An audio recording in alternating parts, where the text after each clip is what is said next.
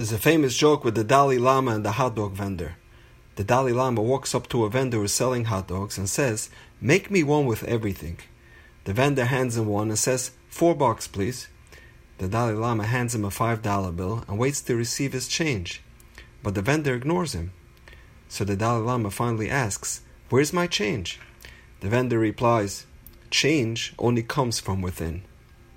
Every humorous anecdote has some truth, and in this case, its message is really profound.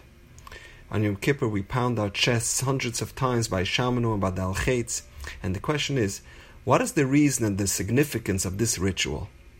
So I once saw an interesting theory from Ron Heifetz, a famous psychiatrist, author, and graduate of Harvard Medical School, that we can apply over here. Heifetz calls it technical challenges versus adaptive challenges. He says when it comes to change, there are two types of challenges, adaptive and technical.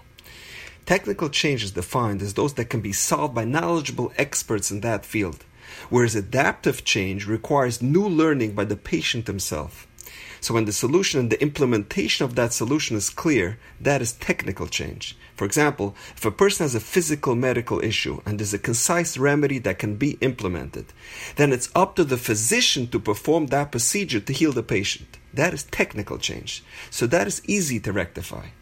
Adaptive challenge, however, is when the issue can only be resolved if the patient himself is willing to change. For example, when the patient is told that he needs to eat healthier, do more exercise, or lower stress, that is an adaptive change. No doctor in the world can help him with that. It must come from the patient himself. He needs to display a willingness to change.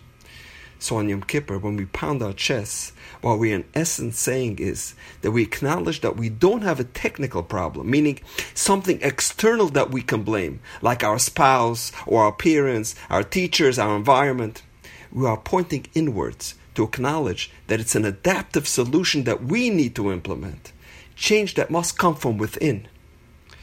There's a famous saying, we do not become more organized by purchasing a file cabinet, and we do not become healthier by joining a gym. In order for things to change, we have to change. We can't change others. We can only change ourselves. However, when we change, it changes everything. And in doing so, we can truly influence the people around us. So speaking of changing our perception, I'd like to share with you something truly fascinating that happened on the morning of May 6, 1954. 25-year-old Englishman Roger Bannister did the impossible. He was the first person ever to run a mile in under 4 minutes. The impact on the sports world was immediate. Bannister's achievement was featured on the front pages of newspapers around the world. The New York Times said Bannister had reached one of man's unattainable goals. His name became synonymous with singular athletic achievement. Bannister changed the perception of human limitations when he broke a seemingly insurmountable barrier. Bannister ran the mile in an unfathomable time of 3 minutes, 59.4 seconds. It was hailed around the world as the Miracle Mile. And in 1955, he was awarded Sports Illustrated's first Sportsman of the Year. However, his record was short-lived. 6 weeks later, Australian John Landy set a new record of 3 minutes, 57.9 seconds. 10 months later, 37 runners ran a mile in under 4 minutes. And 2 years later, over 300 people ran the sub-4 minute mile. So what happened? For decades, no human was able to do it. And now all of a sudden, hundreds are able to do it. So what changed? And the answer is, the human body didn't change, perception changed.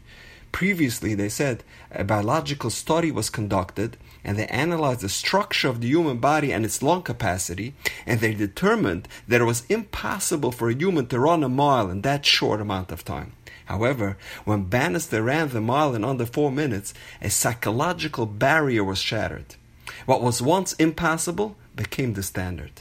The human being didn't change, lungs didn't change, legs didn't change, sneakers didn't get faster, perception changed.